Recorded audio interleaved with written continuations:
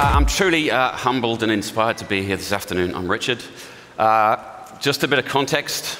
This is where I've been for the last 20 years. The last 10 I've spent in Asia, 7 of which was in Shanghai. And the last piece on the right is the logo of a 110-year-old Hong Kong family business, which no one's almost ever heard of, which I'm very happy about. So, click. The Fun Group is the company I work for now. On one side of it is we're Asian retailers. We own Toys R Us, we own Gibbs & Hawkes, Sonia Rykiel, and a bunch of other global brands sold into China as true retailers. And on the left, we have a supply chain orchestrating business, so we're design, production, sourcing, logistics for probably half the clothes that you're wearing at this point without you knowing about it. And in the middle is a global brands group in New York. So my job is essentially, as a bunch of entrepreneurs in the business, is to rebuild this culture of innovation for it. What does that actually mean? So when Linda asked me to come talk about marketplaces, I was actually happy because most of the time we're always talking about retailing. And I actually think retailing is kind of dead. So I wanted to put out a hypothesis, so I'm actually looking for a little permission to fail this afternoon. So if I'm wrong, you can tell me afterwards. So I had this idea that for the last 10 years or so, I've been in Asia and China.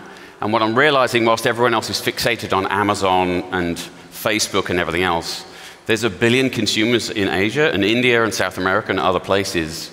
And that's probably where the future of retailing is actually coming about, and I think marketplaces is the right language. So we live in exponential times. Everybody talks about it, it's fine. But leading either as a global company or as Henry does with Glossier, leadership feels much more like whitewater rafting. It's constant ebbing and flowing of what's going on around you and making the right decisions. It feels much more like this. And as far as innovation goes, all of the frameworks go away, but for me this is the one simple one, where companies are constantly in the mode between what they're really good at is the thing on your right, which is they sit in a room around a bunch of PowerPoint and politics, they make some decisions, make some choices, and they converge on some ideas. What companies and governments and essentially markets and categories are not so great at is the left-hand side. What kinds of diverging behaviors, what kinds of new choices are being made, are being sought. And that's really because to get new choices, you have to have new questions. So if you think about the usual adage, if you ask a fisherman what he wants for dinner, he never says pork chops, he always says fish, right? So if you ask a retailer or a brand or a mall owner or anyone in real estate, what's the future of retailing? They'll just go, more sales, more consumption, that's what we want. Because the context that everybody has been in, essentially for the last 30 years, that most of the retail in the West has been surfing the globalization of production. And that is basically what has been happening. A pair of Levi's is pretty much the same price it was 15 years ago. And yet, and what actually happens then is you end up with this old model, right? Some designer somewhere sends the idea to a factory, it gets shoved down the pipe, and eventually ends up with consumers. And this old sort of push model has what has been happening. And that's why if you really look around the world at retailing, there's just a massive oversupply of inventory sitting on people's books.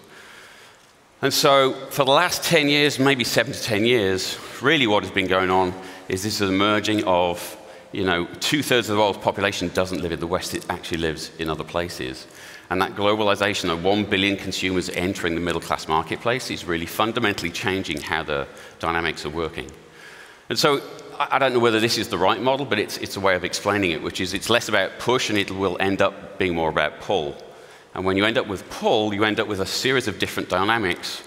And as I would say, which is, if 1 billion consumers are on the right, they are, cross-border e-commerce, you can buy things all the way across the world. And when you're buying them, they're buying them on your phone or in a store, it doesn't matter. And the goods are produced mainly in the East at the moment, but essentially that digitization and robotics is happening in the factories, and all the way through to the end where you could have mass customization happening. So you've constantly got this ebb and flow now that goes up and down the supply chains, confusing what used to be a simple model. So then we said, okay, so what is this couple of questions that we want to ask? So what I want to show you to start with is, very quickly if I can, is the future of stuff. So Henry's right. The future of products themselves is changing, and the production method is also changing. And we got into this a few years ago when we started looking at 3D printing. as this sort of place to start thinking about what the world looked like. And as I said, we run or own Toys R Us in Asia, and when this inflatable yellow duck appeared in Hong Kong's harbour, it gave us this instant opportunity to go, okay, so can you take production and retailing and jam it together? So I'm going to show you a very quick video. In early 2013, the Fun Group formed a team to research into 3D printing and how it could actually help the next generation of consumers and what it would mean for the future of retail and sourcing.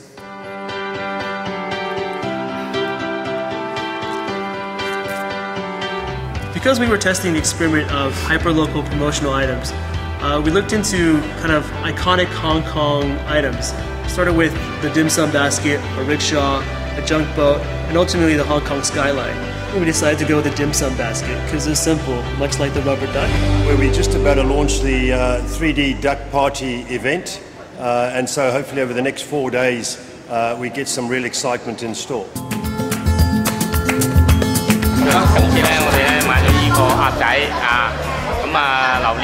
We were selling these $38 Hong Kong dollars yesterday. We found out that from the consumer saying this is kind of not very functional. We quickly overnight designed new back support. So now this is actually a big hit.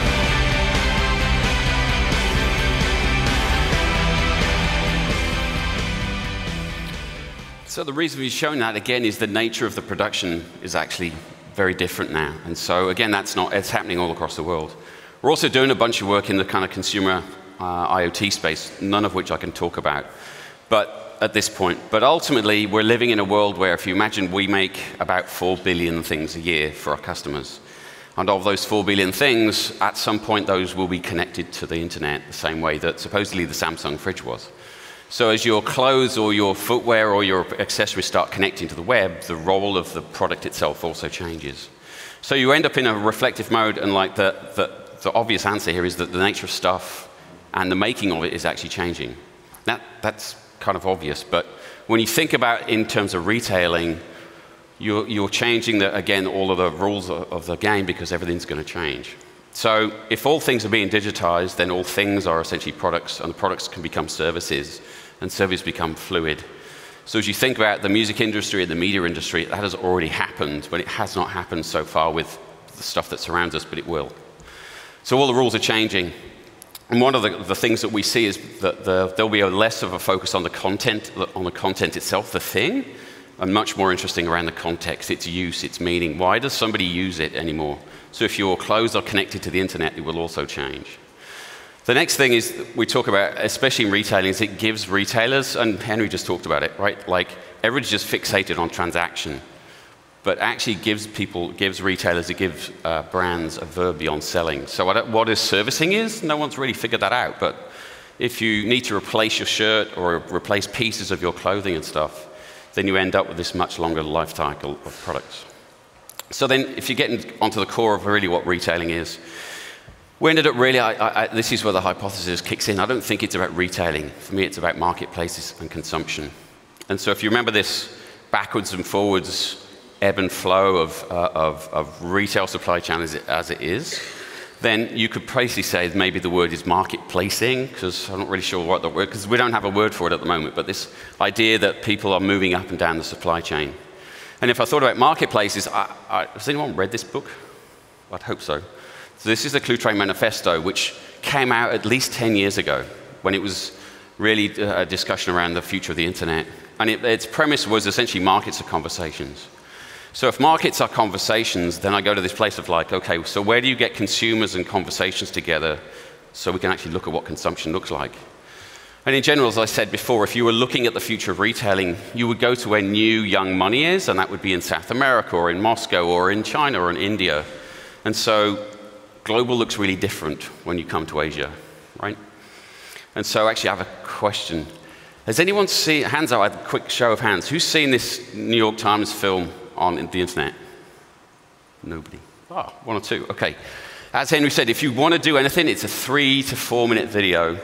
It will change what you believe about China. Just watch it whenever you leave here. It's pretty awesome, okay? So, to that point, what it puts out is either 1 equals 3 or 996, as Ray talked about yesterday, that 1 week in China is essentially 3 weeks anywhere else. It's an accelerated culture place. There's a lot of stuff going on all the time. And whether it's mobile and cashless consumers, the amount of mobile transactions in China are 50 times what they are in the US last year. It's just, and that is therefore fueling a bunch of other things, like the sharing economy, which started maybe like 3-4 years ago and is now like between 3 to 4% of GDP in China. So whether it's umbrellas or whether it's bikes, everyone's trying to figure out what this looks like. And again, yeah, it's not about cash flow and revenue, it's all about data at the moment. It's also enabled what we would call Wanghong, or web celebrities, to appear. So our whole idea of live streaming has enabled these key opinion leaders, or KOLs, to sort of exist in China and to begin to challenge global brands and local brands. And so of the top 10 stores that are on Taobao, half of the brands are actually young women like this that are the key opinion leaders and have a whole bunch of back end behind them that looks more like this. So there's a digital sort of cottage industry happening. And so, who have minimum order quantities of less than 30. So they're making small amounts, small units of things really, really fast in days versus weeks or months, which is really what happens. And these are not old-fashioned factories. These are small, super connected, data-enriched Uberization of factories. It's actually already happening. So then, the question we always ask ourselves is, okay, if we exist in this world, how do we learn faster? So we decided we would build what the future looks like, and we built this retail lab in Shanghai, which we called Explorium, about 18 months ago. It was for us a place people would tell us about the future retailing all the time. We said, okay, well, let's go build things instead of talking about them. So one, it was data analytics hub. Two, it was sort of interactive exhibition space. We focused on kids and families. But really what it was a sort of back of the house research and learning lab for us.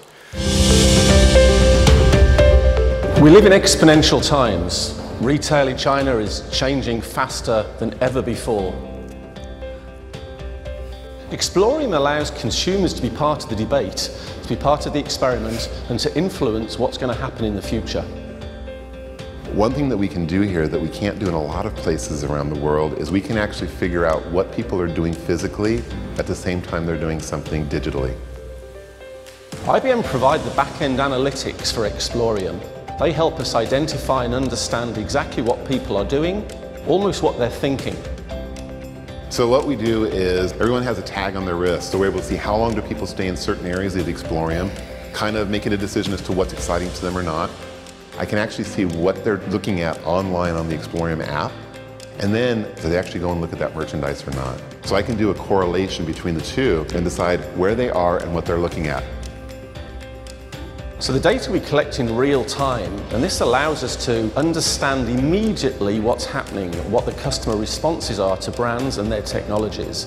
And we're therefore able to adapt and to iterate our experiments to respond immediately. So this is really about understanding what does the future of retail look like? What do consumers want? How should brands respond accordingly? The most... Click on, it'll go on. So as we said, we would get pitched all these ideas about what the future of retailing was about, and ultimately the idea was really just to go build what we thought we were doing with our customers and with our partners. And so if you remember this diagram I showed you earlier, you have these marketplaces up and down the supply chain. But really what's in and among those are thousands or millions of people in China figuring out how to work with this. And when you look at that, there are also then 3 platforms. Everybody talks about Alibaba, but ultimately, since marketplaces are much more social, actually Tencent that has WeChat is probably going to win out at this point. And then Baidu's the third one. So essentially you have these massive platforms who are all the size of Amazon already, or if not bigger, already supporting this multitude of different ways of consumers to engage with the products around them. And so you have conversations at scale and at lightning speed happening in China currently already. So that's why Amy said earlier, to a certain degree, the future of retailing and marketplace is already existing in China. What I'm really saying is it's just as interesting to go there as it is to look anywhere else, but that's really where I would start. So then there's always this place of, there's a marketplace for that. So there's literally, almost on a daily basis, new things opening and closing down. It's pretty a remarkable thing to watch. And so it's really hard to keep abreast of really what's going on. Because what's fueling it is this willingness to try. So education is a huge thing in China. And so everyone just wants to try things out. And the barriers to entry are super low. So in general, people are trying stuff out all the time. And so in the education market, what you could say is either the market by itself or the knowledge market or learning is really enabling, fueling this willingness to try. And so in the education market itself, there's a marketplace called Ask Me. So you can ask the app, you have the app and you ask a question and it goes out to either a bunch of famous people and they can answer it, or you can, like a bunch of experts can answer. And then anyone can read what those answers are, and if you want to go further, you end up paying for it. So it ends up in this different way where answers and knowledge are being exchanged, sometimes with or without money. And so you end up in this interesting place where the Oxford English Dictionary says consumers are just people that buy stuff. I think that's a pretty limited view of the world. And so what you're ending up seeing now much more in China is this notion of agency, where consumers are both buyers but also sellers and exchangers of their ideas and part of it, and in China at scale. And so think about education app called Dada ABC. It's an English teaching. Hold on. So this is otherwise it'll go really quickly. So if you take education as a marketplace, this is a friend of mine, Wendy, whose son is doing English lessons. So you'll see it moves really quickly, but I'll explain it afterwards. App called Dada ABC. It's an English teaching platform, and my son can communicate with a native speaker on the platform every week.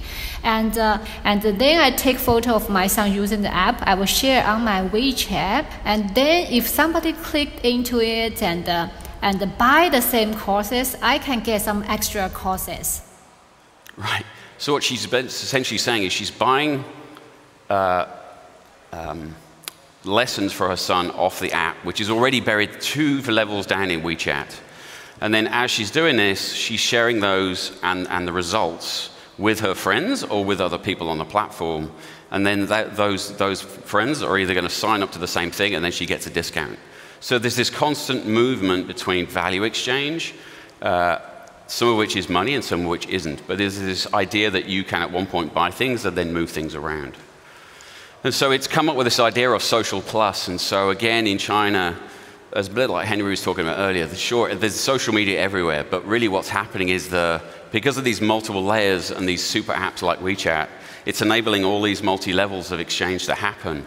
And so even as an example, this is Topop, which is I talked about key opinion leaders earlier. So this is an incubator for web celebrities. So this is a company who promote and find young, awesome people to be able to create their own brands on the web. And there's a marketplace for this. And there's at least 10 or 15 of these already. So again, it's raising this idea of, in China where there is no privacy anyway, pretty much, and people, it's funny, Chinese people always get like freaked out. It was like, why do Western people get so worried about privacy? Because to China, everybody already trusts, inverted commas, what the government does. But actually giving your data to a company is weird to them. And so in this way, that's why, again, like the different levels of value exchange, the idea around convenience and giving away your data in order to get some convenience is actually pretty standard. And so often there is this, as I said, between whether it's the education thing, this idea of creating different value exchanges, which is beyond money, is actually happening. And that's really what the most interesting thing for us is. And of course, you still end up with, China's version of LA Beast, right? Which this is the Pangzhe brothers. They get about 4 million hits every time they do some crazy eating stunt on the web. And again, you can't see it here, and I'll show you. This is a little lady eater kitten. All of the things that you can see that are popping up are essentially small emoticons that people are buying and then sending to her. She will then monetize or use later. So and she makes about 4,000 US a month just basically eating online. Slightly dark, but whatever. So then, okay, so it's about money, but it's beyond money, but it's about money. And what that does is that is fueling this multiple layers of different value exchanges, whether it's B2B all the way down to peer-to-peer and consumer-to-consumer selling. There's even a marketplace of marketplaces, right? There's this like Wupao is a marketplace that sells other people's marketplaces. So as far as reflecting goes, there's this constant flow that we have between are we experimenting and are we optimizing? We're often in the mode of what's the book of unlearning, because most of this is about constantly figuring out how not to do things that we didn't do before. And then we're always in this mode of organizational curiosity. And so I'm going to, really quickly, if I can, there's one small video I want to show. So in this mode of, at the end of the lab year last year, in order for us to think about, okay, what does the organizational being look like, we sort of wanted a version of ourselves. So how do we find the next version of ourselves? So I thought, okay, we're doing this sort of what we think is interesting work. If I invite 20 friends, will they invite 20 other friends? And actually, that's what happened. So we ran this small hack, we called it Hack the Future. Small workshop where we invited a bunch of crazy people that were doing things around anonymity and privacy and payments and a bunch of other stuff. And we got in a room and started thinking about what the marketplaces were like in the future. And here's the story of one of them I just wanted to show.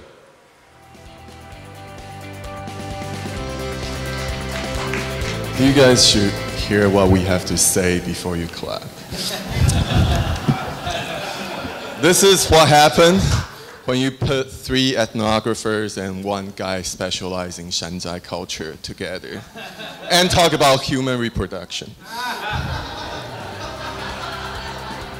2025, according to UN, predicted the birth rate of current humankind is going to drop by 30%.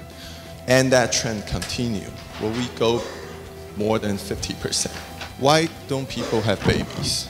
Is it because of the pollution and the lifestyle of stress that quality of sperm is dramatically dropping?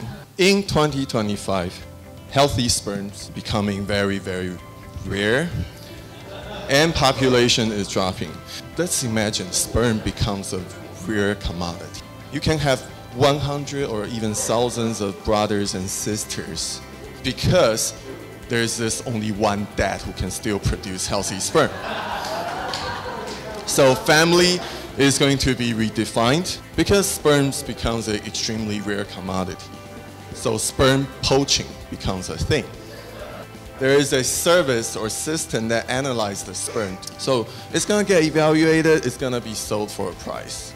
You can actually sit at home, take the sperms you just bought of some guy from the street and do genome editing to decide what kind of babies, what kind of physical appearances, what kind of health potentials, what kind of IQ this baby you want to have can be all customized at home. All the stories that we're sharing are actually behaviors that already exist in this society. It's that notion of you can begin to imagine what the world's going to look like, but actually building it in front of you, I think is really important. So again, the learning for us is constantly, as we find ourselves this organization based in Asia but having a global view, is if you really want to learn, you have to go to the edges of where you are and be really uncomfortable about doing that. Otherwise, you're not learning enough or quick enough.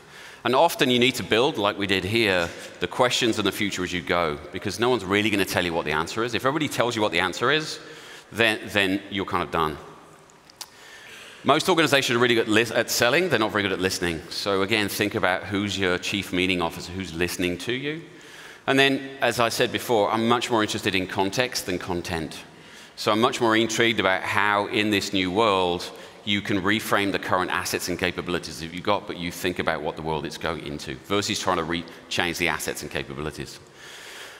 As the example showed, I'm also intrigued about what open communities are versus owning. Nobody knows what the future's going to look like, and all the answers are usually outside of the room where you usually are. So how do you enable that to happen? Because ultimately, the network that learns fastest will win, and that's what we're trying to do. So whether the hypothesis that 1 billion people are wrong, but they point to this new school of consumerism, that's what we're doing. So if you want to come join us, we're often in Hong Kong and often in Shanghai and other places. And our belief is that we're still in the world of diverging and creating choices. Thank you very much.